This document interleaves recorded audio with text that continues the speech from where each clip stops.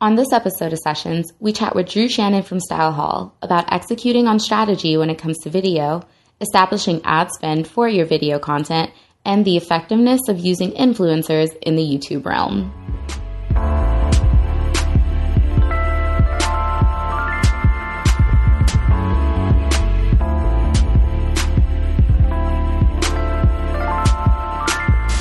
Hey there, and welcome to Sessions, a podcast presented by Matt Black, the creators behind the Shapeshift Report. I'm Micah Hickoop, the Director of Strategy and Culture here at Matt Black, and I'm here today with my good friend Drew Shannon, who is the Senior Vice President of Network and Business Operations at Style Hall. Drew, how you doing? I'm good. Thanks so much for having me. No, man, thanks for being here. So, 3 quick fire questions, but they don't have to be quick answers, just to get to know you first. Sure. Currently, what are you streaming on Netflix? I am watching 2 different things on Netflix right now. The first is I'm slowly but surely going through West Wing. My girlfriend's a big West Wing fan, and I never watched it before, so I'm going through that, still on season 1. And I'm also watching the newest season of Transparent on Amazon. So if you had to compare West Wing, which was 90s, or was it? I think it was mid to late 90s. Yeah, with modern television, how's it hold up? It holds up surprisingly well. It's definitely Aaron Sorkin though. Yep, yeah, it's Aaron Sorkin, so it's similar to Newsroom. There are some things like internet is still kind of a novelty in the show sometimes, but it's surprisingly prescient when it comes to big issues of today. So. I've never watched. I need to. It's really good. I'm loving it. Yeah. Okay. So, second question: what's your pet peeve? My pet peeve is people who are late.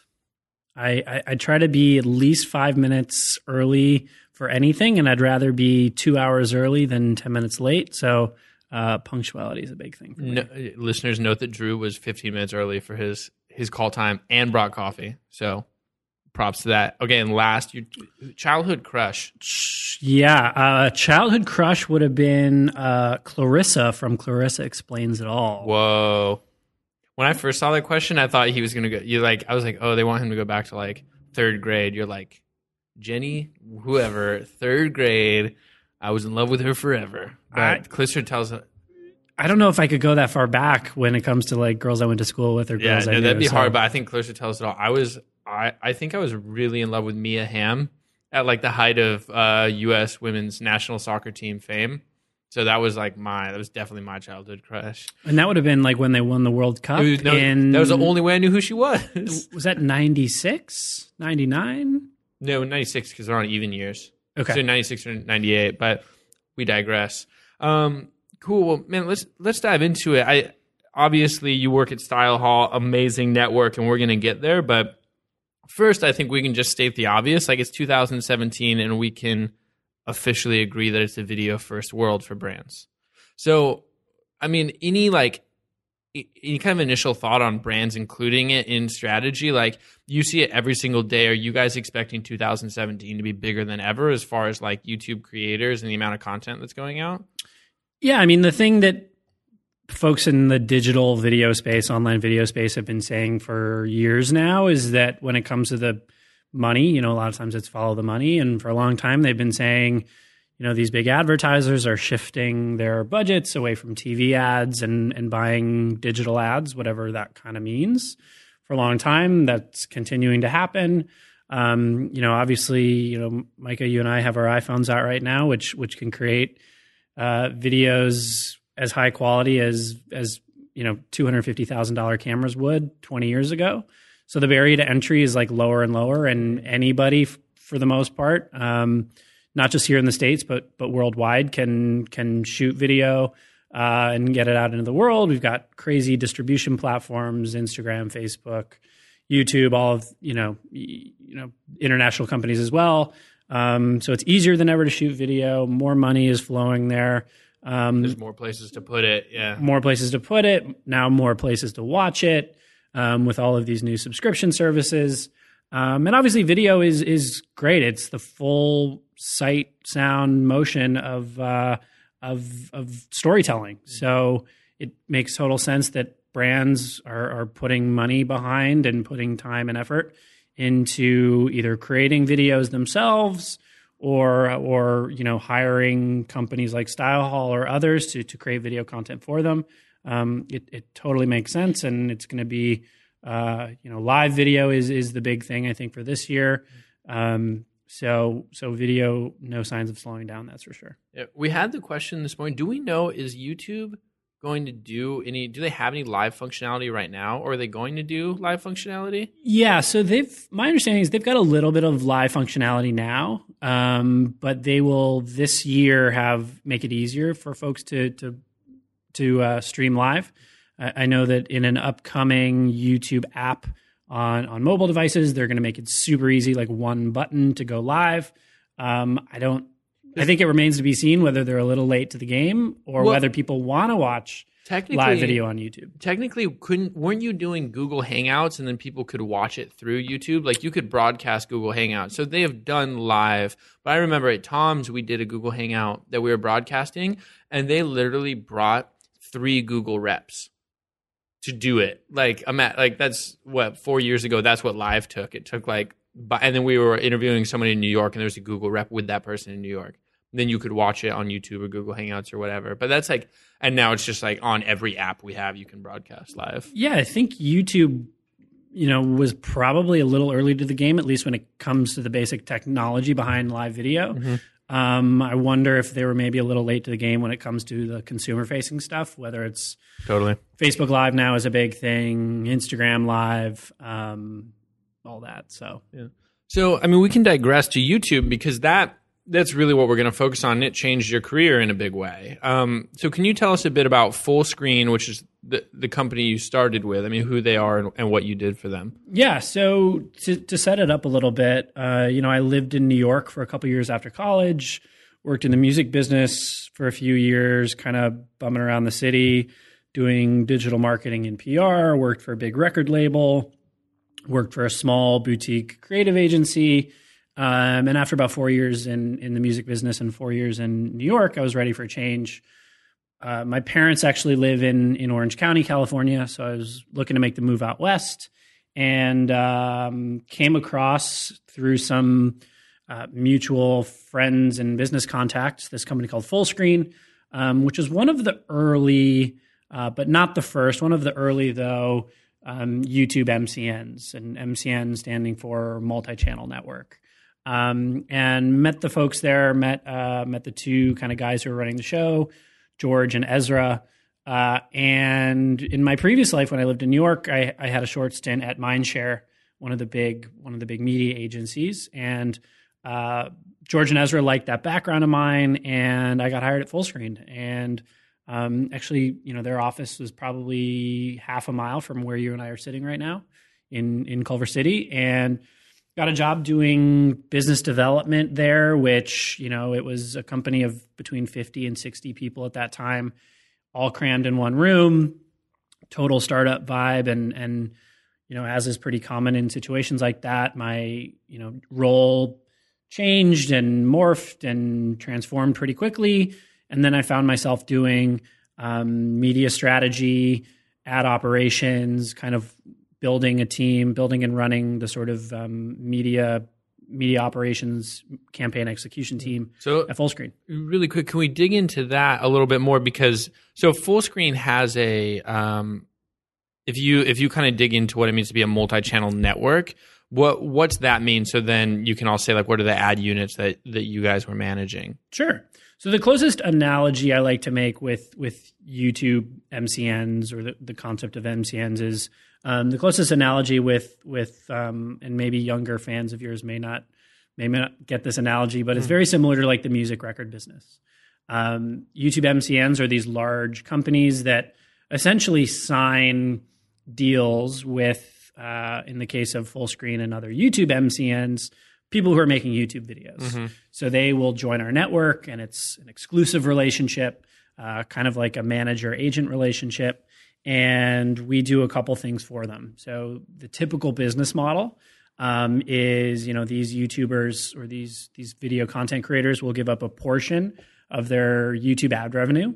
So folks may not know that if you have a YouTube channel, all of the ads that run on your channel, you can actually make money from that. So YouTube is actually really unique still in the case that they're one of the only platforms where you can make money for creating content, right? Twitter is not necessarily writing checks right now for people who are creating content, but anybody, whether you've got 5 fans or 5 million fans, can make money on YouTube.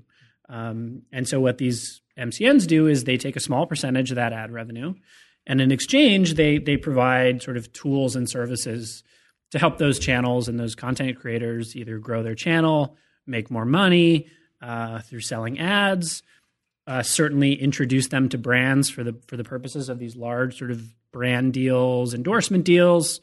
And so, Fullscreen is one of the big MCNs. Yeah. Other ones that people may be familiar with are Broadband TV, Maker Studios, Awesomeness TV. There are a bunch of them now. Yeah, and you guys were really servicing them in a big way where you would maybe have a partner like Ford, and then you would work with Ford to create a video either with those creators or that was just going to run on the pre-roll of your top talent, right? So, I mean, it's massive for them, especially if you came up on YouTube, I mean, off the strength of a vlog or off the strength of your kind of personality, but you weren't in the world of brand, especially if you didn't live in LA, right? Where you just run into brands, or New York, where you run into brands all the time. That's a huge service for them. So then you've now transitioned to Style Hall. And can you briefly describe them, I guess, in relation to Fullscreen and now what your role shifted into as well? Sure. So Fullscreen was a great company, and as I mentioned a second ago, I started there, I think, when it was between 50 and 60 people. Really exciting. As they say in the startup world, we experienced like hockey stick growth. The company eventually got acquired by a company called Otter Media, which was a joint venture between the Chernin Group and AT&T. Super exciting. And I was at Fullscreen for, what was it? Almost 4 years. And by the time I left, it was 300 employees. I think I looked a couple weeks ago, and now they're close to 600 employees. That's wild. So it's like that 600 includes a couple companies that they've acquired. But I mention all that only to say that after a couple of years at Fullscreen, I was looking to do something a little bit different, and kind of go back in a sense to that small, scrappy startup sort of vibe, and that's what led me to Style Hall. And I've been at Style Hall now almost 2 years, and if Fullscreen, again going back to the record company analogy, is sort of like an Atlantic Records that represents artists from all sizes and genres. Fullscreen has verticals for parenting and sports and comedy and gaming and fashion. They kind of, to give a little bit of context, Fullscreen represents somewhere between 50 and 100,000 YouTube creators. Yikes! Yeah, it's huge. Which has a lot of benefits. Because they have the resources to really invest in their creators, and they do a great job over there. Style Hall, on the other hand, we're much sort of more of a boutique company, and as the name Style Hall kind of suggests, it's mostly focused on sort of beauty, fashion, women's lifestyle, and we're more in the 5,000 to 6,000 YouTube channels. So we're a tenth the size of a company like Fullscreen. Maker Studios is another huge one, sort of the size of Fullscreen. So we're much more focused, which has its pluses and minuses. Mm-hmm. But whereas Fullscreen now has 600 or 700 employees, Style Hall we're much smaller at like 100 or so. Yeah, but I imagine being that focused gives you the opportunity, one, to really kind of know what brands you're going after as far as partnerships, but also really curate the creator list that you have and the types of people that you're bringing onto the roster. For you making that switch, I'm always curious for brands what it takes to work with someone like you, someone like a Style Hall, right? So if I'm listening to this and I have a brand, we're in the women's lifestyle space or fashion space, et cetera, are there size requirements? What's it like to work with an MCN? Yeah, so I think it'll depend on each MCN, each company, and obviously what your goals are. And I think it is our job and the job of companies like ours to be able to have products and services and campaign opportunities for brands of all sizes, just like we have opportunities for creators of all sizes. We of course do work with some of the largest beauty and fashion influencers on the platform, but we also, and by platform there I mean YouTube, but we also have, we also work with folks who are pretty small and just getting their career going. So I think we should learn and improve as much as we can to offer that same variation of services to advertisers too. So, we don't need folks to come to us with a $1 million budget to create a huge splashy YouTube campaign. We can always offer test campaigns or campaigns of all sizes, depending on what brands are interested in. And even though you and I talked a little bit ago about how big video is, we're also, as other MCNs are as well, expanding into platforms outside of YouTube too. And so we have relationships not only with YouTubers, but creators, content creators, and influencers who are big on Twitter or Instagram or Facebook. So if a brand is a little squeamish about video or kind of wants something a little more focused or small, we can do stuff on just Twitter or just Instagram if they want to. So it's interesting that you guys you're saying you have all sizes, so big creators all the way down. Do you as a company vet in some way the smaller creators, saying, hey, we hope this is someone who we can nurture and help become one of these larger YouTubers? Yeah, absolutely. And as I mentioned before, kind of our business model is we take a percentage of their ad revenue, and in exchange, we give them tools and services to be able to help them and to make it worth their while. And we definitely think about that when we are recruiting or trying to get new folks to come work with us. If we don't think that we can provide value to them, it doesn't make sense for us. It certainly doesn't make sense for them. Yeah. And so we definitely want folks who we think have a bright future, and that bright future can take a bunch of different forms. So not every influencer, not every content creator is going to make sense for brands or is interested in working with brands. But Style Hall, we also produce original content. We had a series on YouTube last year. We also had a series on Verizon's Go90 platform last year. And so, again, not everybody needs to be brand friendly. There are a lot of ways that we can work together. Nice. And so you're talking a few times we've mentioned the ad revenues that you guys share, but if we can take a step back and you can give us like a little bit of the ad 101, what are my options? As a creator, even as a brand, like what are all the ways that you can advertise around a YouTube video or in a YouTube video? Yeah, so thinking about this, I think there are two main sort of distinctions between, or two main types of advertising. And the big one and the sort of sexy one and the one that tends to get a lot of attention and glitz and glamour are sort of there are a lot of names for these, but it's kind of the native advertising. It's the what we call custom content or branded content. Where the brand's showing up in the video. Right? Exactly. And it's sort of supposed to be more palatable to users, right? Nobody likes ads. We kind of all acknowledge that. But big advertisers, big brands, big companies still want their products showing up in the world. And so, that could be a creator of ours doing a makeup tutorial for prom, let's say, and the video is sponsored by a company like Sephora, and it's clearly disclosed as an ad.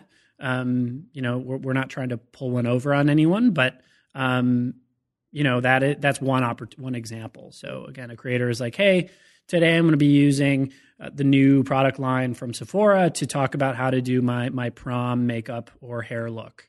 And Sephora has paid for that, and it's meant to kind of be integrated into that creator's normal cadence of videos, made to feel and look like any other video they would make that's not sponsored. And obviously the goal there is for the fans to be like, oh wow, that's really cool. I didn't know I could do that with the new Sephora stuff. Maybe I should check that out. Or I didn't know Sephora had new stuff. I didn't know Sephora had new stuff. And Sometimes through those partnerships, there's discount codes and custom a million other products, ways you can incentivize all that kind of stuff. Yeah. So that's like the main thing. And it doesn't necessarily have to be in just videos. It can be in, as we mentioned earlier, it can be in Twitter posts. It can be in Instagram posts. Here's my before and after on Instagram with this new makeup line.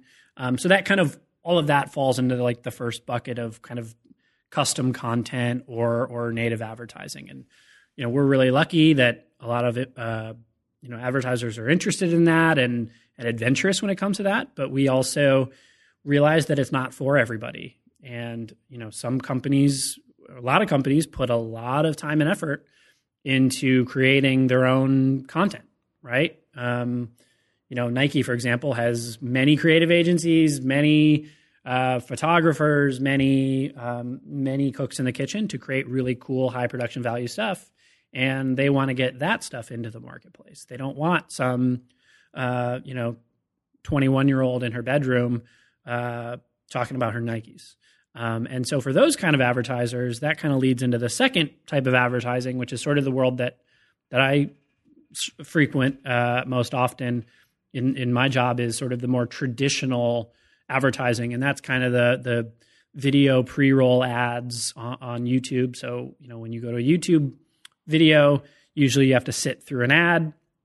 And most times those ads are created by the brands and sold by companies like ours to make sure that those advertisers' videos are being sort of put in the right place because, that makes most sense for everybody. So a question from a curious YouTuber myself. Do you have to pay more for someone to watch your entire ad versus the skip after 5 seconds button coming up? Or what's the difference between those types of ads? Because I love it when I can skip after 5 seconds. Sure, that's a good question, and that's right in my wheelhouse. So thank you for giving Teed me it up. So those skippable ads on YouTube, the interesting thing about those is, for the most part, the advertiser for those skippable ads does not pay unless the user watches for 30 seconds or more. Interesting, but they pay higher. On a per impression basis, basically on a per every time the ad loads basis, it does tend to be a little bit more expensive. But they get the reassurance that they're only paying for users who watch a good percentage of it. Or users who accidentally walked away from their screen once they loaded the... Yeah, or opened a new tab or switched over to their email, stuff like that. Yeah. But it's good for advertisers who, understandably, they don't want to pay for people who are just, muting or trying to blast through their ad or whatever. Yep. And so what would be the motivation of making you watch a full, I guess, because other pre-roll can be up to a minute sometimes. So the non-skippable stuff typically has a time limit of 30 seconds. Yeah, and they're trying to maximize impressions, I would assume, which is something I'm curious about when you look between, comparing these two types of ads. You brought up native versus then the more traditional. One of the things I always talk about it to our brands when we talk influencers, like the cost of impressions, right, versus the quality.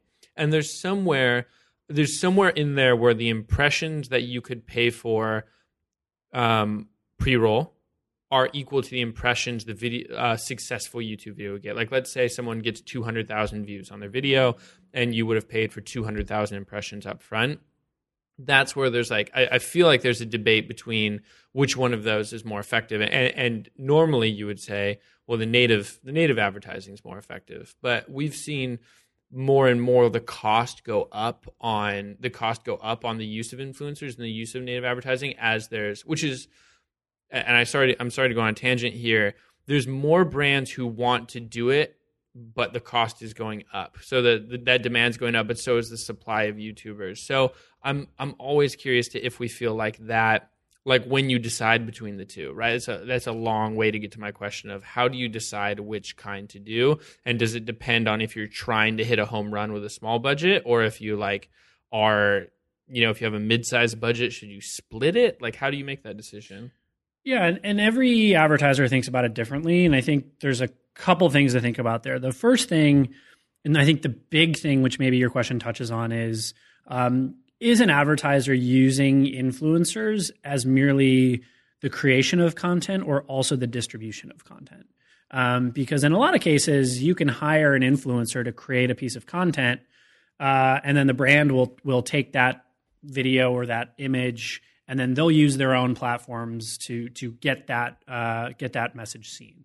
And that's actually a pretty good example of how those two things can work together. But obviously, a lot of times, advertisers are wanting to work with influencers because they have their own distribution platforms, whether that is their Instagram account that's seen by 700,000 people or their Twitter account, which has 40,000 followers. And so as you touched on, not every impression is created equal.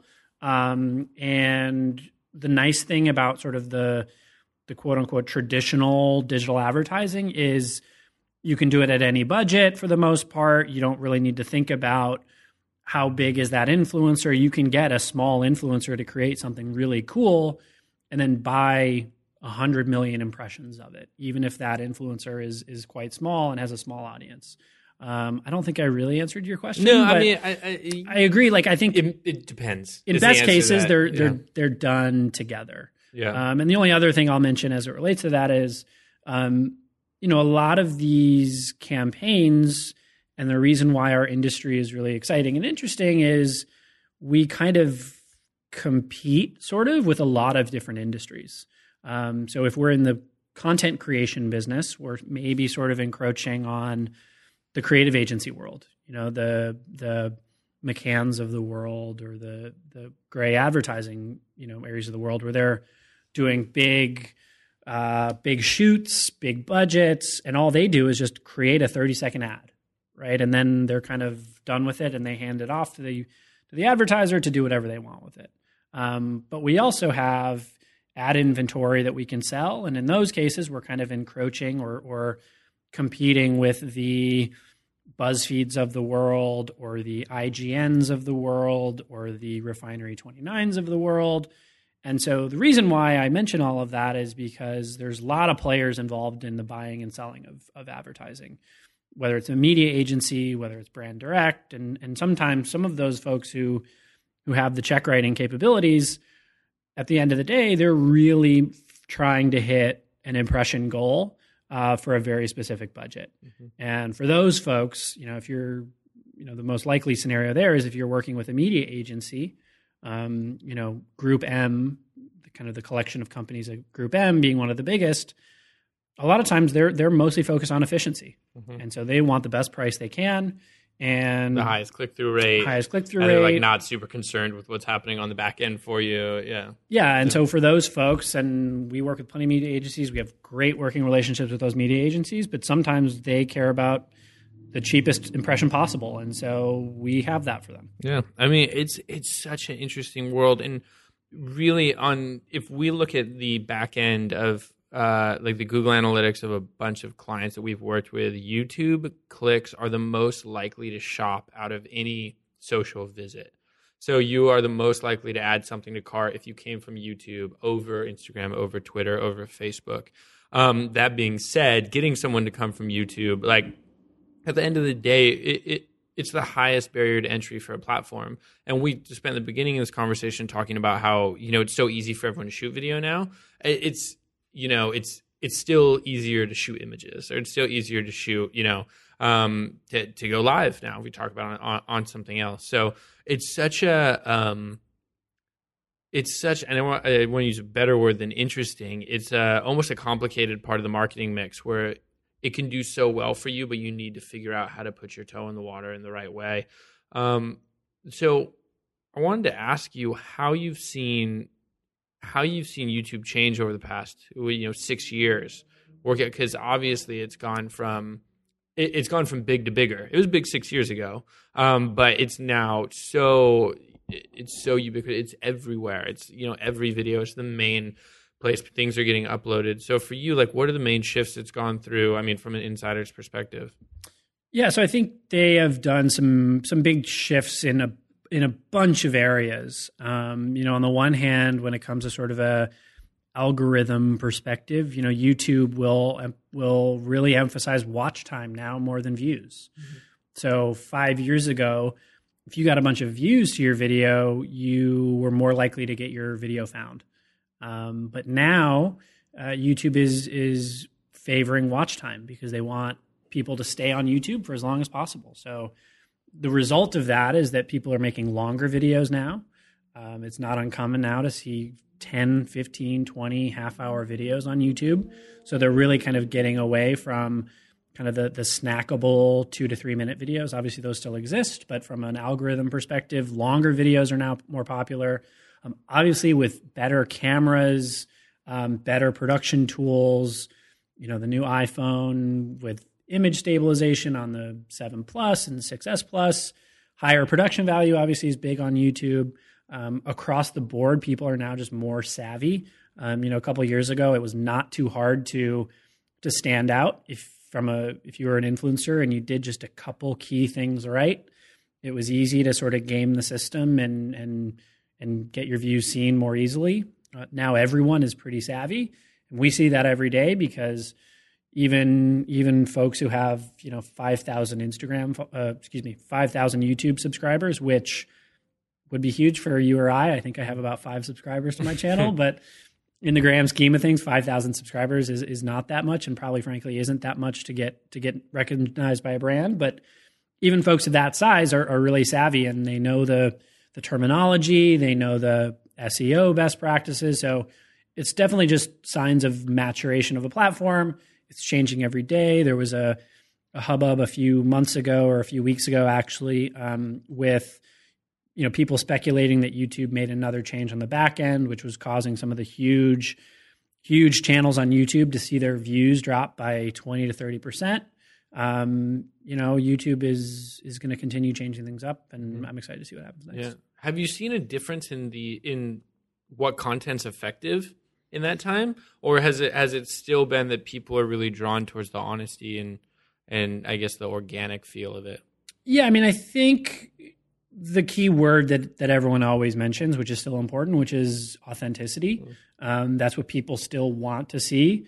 On the one hand, with the Amazons and the Netflixes and the Go90s of the world, there's more great high production value, high quality scripted stuff out there more than ever.